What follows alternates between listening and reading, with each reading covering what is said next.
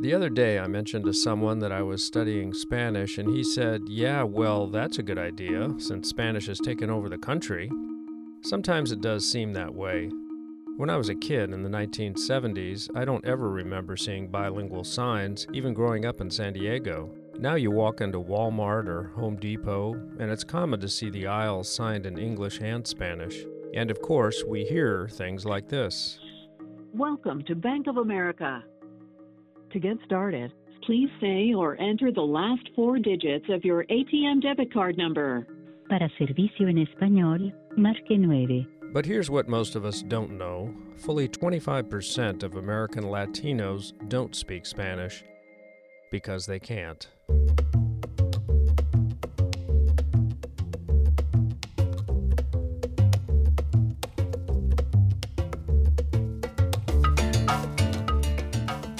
Welcome to America the Bilingual, a podcast for people who think bilingualism is good for themselves and for their country. I'm Steve Levine.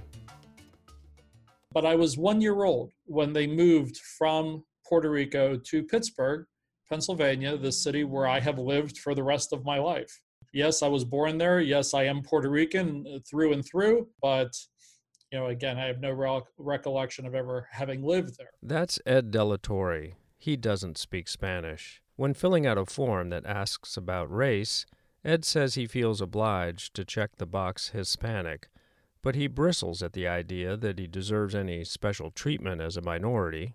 I'm an American first and foremost, and I always want to be considered that. Ed's parents grew up in poverty in Puerto Rico and went to New York City in search of a better life. They met each other as teenagers and lived through the war together. My father fought in the Marine Corps during World War II. And after the war was over, they, like so many other young couples of the time, got married. Ed's father, Manuel De La Torre, learned his trade with the help of the GI Bill. He learned how to make orthopedic braces for the handicapped. The couple's first son, Ed's older brother, Paul, was born in 1954. The family of 3 moved back to Puerto Rico, thinking they could make a living in the orthopedics business there, but it was tough going. Ed was born in 1961, and soon after, an opportunity opened to start a private practice in Pittsburgh. I would say the majority of Puerto Ricans living in the mainland U.S., lived in New York City or lived in Florida, Miami, Fort Lauderdale area, and we did have relatives living in both of those cities. But we, the De La Torres, were the oddballs because we were off in Pittsburgh, Pennsylvania. It might have helped Ed acquire Spanish if he had grown up around relatives and friends who spoke it. But the main reason Ed didn't learn is that his parents didn't speak to him in Spanish. I asked him why not. I don't know that I have an exact answer for you, but my hunch is that they just never had the time to teach. Their fledgling business consumed Ed's parents. They were just so busy living life and trying to provide for the family that that's all they cared about. That's all they focused on. There may have been another factor, too. Ed saw how his father suffered prejudice because of his thick Puerto Rican accent. One offended hospital administrator said they could no longer do business with a De La Torre firm, even though all the doctors and patients praised his father's work. This was post-war America. An accent was seen as an impediment to success. And Ed's parents came to the U.S. not just for their business, but also to get their boys the education they themselves never received, and to get it in American English. They just enrolled us in the local public school. And granted, for, a lot of Americans or, people that have lived here all their lives, they may think, oh, that's just a very common, obvious thing that you do with your child. If you want to give your child a really exceptional education, I guess perhaps you'd sign him up for a private school or something along those lines. But, for 2 very poor Puerto Ricans who came from small villages on this island, sending their child on a school bus every morning to a very well-established public school in the town in which we lived, for them, that was like striking gold. But by not speaking Spanish to their child, they subjected him to a different kind of poverty. Every summer, the family would return to Puerto Rico for 2 weeks. For my parents, of course, it was a very comfortable and very natural thing for them to visit with all their sisters and brothers and other relatives. And of course, everyone was speaking Spanish and having a wonderful time visiting with each other. And I remember very distinctly hating those moments because I couldn't understand what anyone was saying. For some children of American immigrants, those whose parents did speak to them in the heritage language, returning to the home country can be a rewarding, even magical time. The American cousins reunite with their overseas cousins. Together they play and live in the local language. And when you're 6, 7, 8, 9, 10, 11 years old, and you want to interact with your cousins and other relatives that, are your family, but you can't because they don't speak English and I don't speak Spanish, it makes for a very uncomfortable, kind of awkward time. I've known Ed for many years. He's a friendly and magnanimous man, a great husband and father. He's also a very successful businessman, having grown his parents' business by leaps and bounds. But his inability to speak Spanish continues to be a regret in his life. I have been very involved in leading missions trips from my church, and most recently medical missions trips, so leading medical teams to the country of Guatemala. I often found it odd that I had to work through an interpreter in order to speak to these, Spanish-speaking people. And there were many times I thought, wow, this could be so much easier and go so much more smoothly if I knew Spanish. Ed is not alone in missing out on the Spanish spoken by his parents. According to the 2013 Pew survey, 25% of American Latinos don't speak Spanish at home, and among U.S.-born Latinos, more than 50% have given up speaking Spanish in their home. What's shocking is not how fast Spanish is taking over the country, but how fast English is taking over Spanish households. It's a continuation of a long trend in America. When I asked my grandma, I was about 14, and I asked her why she didn't speak Lithuanian to my dad and his brothers, and that maybe I would have learned it one day too. She didn't have to think twice. She just said, well, you just didn't do that in Brooklyn in the 50s. You had to speak English and assimilate. And I think that's the way a lot of this country still feels. They feel it's not enough to speak English. You have to speak English and nothing else. I'm Kim Patowski, and I'm a professor of linguistics at the University of Illinois at Chicago. Kim is an expert in language loss in America, what linguists call shift. I asked her why some Americans find it objectionable when their neighbors speak another language, even if they speak English perfectly. Well, because where do your loyalties really lie? If you really want to be here, you'd forget all that other crap. You would just learn English and you would fit in and assimilate. For most of the 20th century, language loss, or shift, played out over a few generations. There's typically been a 3-generation language shift. So the person immigrates, let's say, from Lithuania, and they're pretty much monolingual in Lithuanian. They'll have a child here in the U.S., or maybe they brought that child quite young, under the age of 5. That child will typically become dominant in English. English will be their stronger language. But depending on a number of things, including birth order, whether they had a grandparent in the house, whether they returned to Lithuania over the summers, that child will have greater or lesser proficiency in Lithuanian. And then the 3rd generation, so the grandchild of the person who immigrated, again, a number of factors come into play here, but it's very, very typical for that person to have only receptive proficiency or no proficiency at all in the heritage language. So that's the traditional 3-generation language shift. What we are documenting now is 2-generation language shift. That's the case with Ed's family. But is it inevitable that gaining English proficiency has to mean crushing out heritage languages? Turns out educators have been battling America's language landslide with a new weapon being wheeled into position only in recent decades. So heritage language instruction is a field of language teaching that has been developing in the last 30 years, language instruction that is geared towards a population that already have some degree of knowledge in that language to differentiate them from students that don't have any knowledge about the language nor any connection with the culture. My name is Maria Luisa Parra, and I'm a senior preceptor of Spanish at the Department of Romance Languages and Literatures at Harvard University. Regular language classes, like most of us have taken, are designed for what language teachers call L2 learners, and that they are learning their second language. Heritage language classes are different. They recognize the strengths that heritage students typically have, better oral skills, and also recognize their typical weaknesses in grammar and writing. In addition, Latino language students are often insecure in their use of Spanish, since they haven't been schooled in it. Sometimes older relatives chide them for their Spanglish, which can shame them into speaking less, or not at all. I asked Maria if heritage language classes can help stem the tide of language loss among Latinos.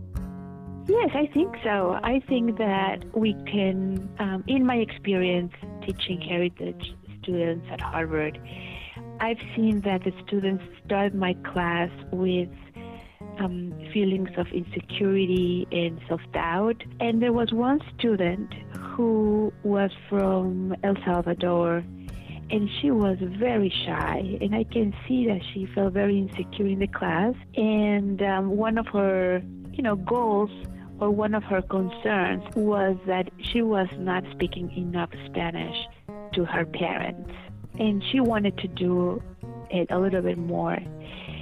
So at the end of the semester, she learned a lot, and she was able to give a very interesting presentation in the class, a very academic format about how migration impacts families, Latino families. When the class ended, Maria lost track of the student. I didn't see her for a couple of years, and then she took my class, a second class I have, and I thought that, maybe her Spanish would have gone down, but no, her Spanish was really good. She said that she had been talking to her mother in Spanish much more. She wrote a wonderful newspaper article, a feature story on the community work that she was doing that semester. And the article was published in a Spanish newspaper here in Boston called El Planeta.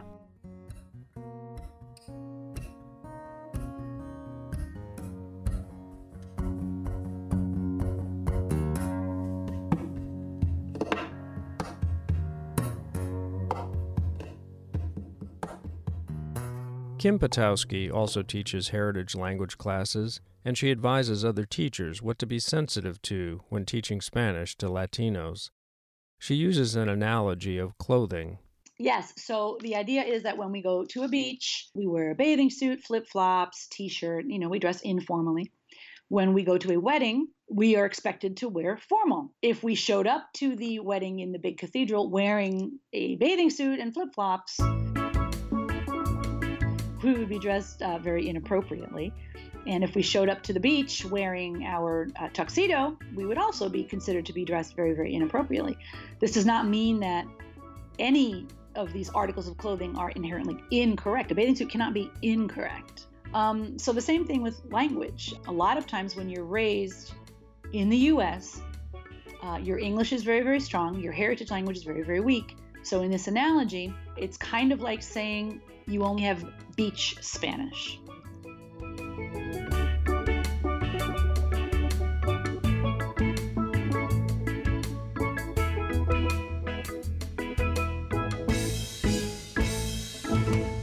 The clothes analogy hits home with students.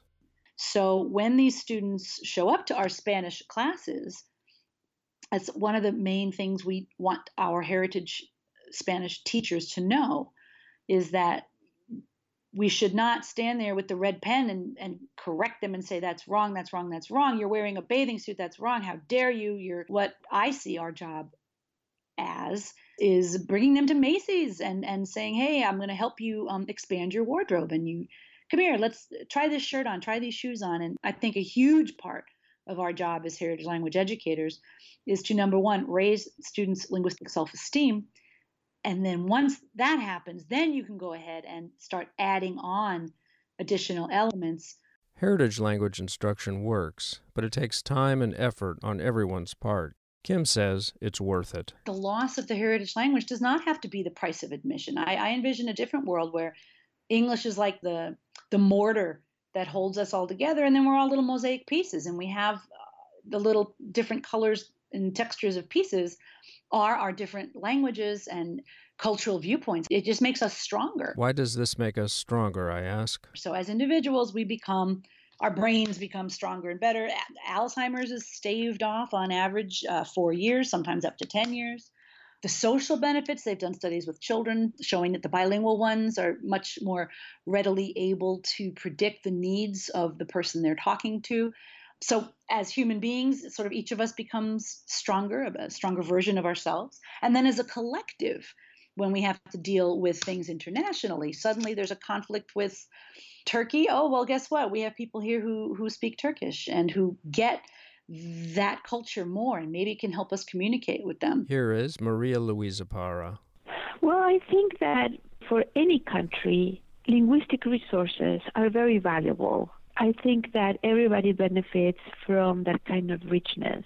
I have to say that the tendency is for immigrants to assimilate much more and much faster than the mainstream society embracing the cultures and languages of immigrants. Maria Luisa describes two kinds of people who are already established in the country. Some of them are very engaging and committed to diversity, and other times, other sectors of the society are not that way and tend to feel more protective, what they think it's a core cultures. I see that here in the U.S., I see it in Mexico, I see it in Europe. But I do think that it's very important and good to be open. Let's return to the Della Torre family. Ed married an Anglo woman named Mary, and they had 3 children. Each of them has now graduated from college. Their eldest is Julianne. She became interested in fashion design. She studied abroad in France and stayed, becoming fluent in French. While in Europe, she met and married a German professional volleyball player. Julianne is now diligently studying German. They plan their own children to grow up as bilinguals. Ed and Mary's second child is their son, Mark. He took Spanish, but didn't pursue it. He is recently married to a monolingual English speaker. Only their third child, Allison, studied the language of her grandparents diligently. She did a study abroad program. I did a 5-week summer program in Sevilla, Spain. Loved that, absolutely loved Sevilla. I lived with a host mom and learned definitely vocabulary there. She would put on the TV at dinner time and I would listen to the Spanish from there. We had all of our classes in Spanish, so I definitely felt very comfortable with it. Allison also went on several mission trips to Latin America, and it was there that her language skills blossomed. My first trip was to Peru. Then I took 2 trips to Guatemala and 1 to Ecuador. The rest of my team members, very few of them spoke Spanish, and so they would ask me for help when we would go out and talk to the people in each of the countries. I loved on my last trip to Ecuador, at the end of the trip, the translators gave me a translator t-shirt and said, "You're one of us, we wanted to give you this t-shirt." So I still have that today. Some of us are given the gift of bilingualism so young that we don't even know we're being given a gift. Others, like Ed Della Torre, are denied the gift from parents who could have given it to them. Others are given part of the gift, and if they are lucky enough to find themselves in a heritage language class, like those taught by Maria Luisa Parra or Kim Potowski, can seize the rest of the gift of bilingualism. And finally, there are descendants, like Ed's daughter Allison, who have to reclaim what could have been their birthright They have to earn every thread of their translator t-shirt the hard way. I asked Allison, the translator, what her name means. De la Torre, of the tower. Someone must have lived in a tower. I'm not sure. The America the Bilingual podcast is part of the Lead with Languages campaign of ACTFL, the American Council on the Teaching of Foreign Languages. Check out our episode notes at americathebilingual.com. You'll find links to the people and the eye-opening data we cite.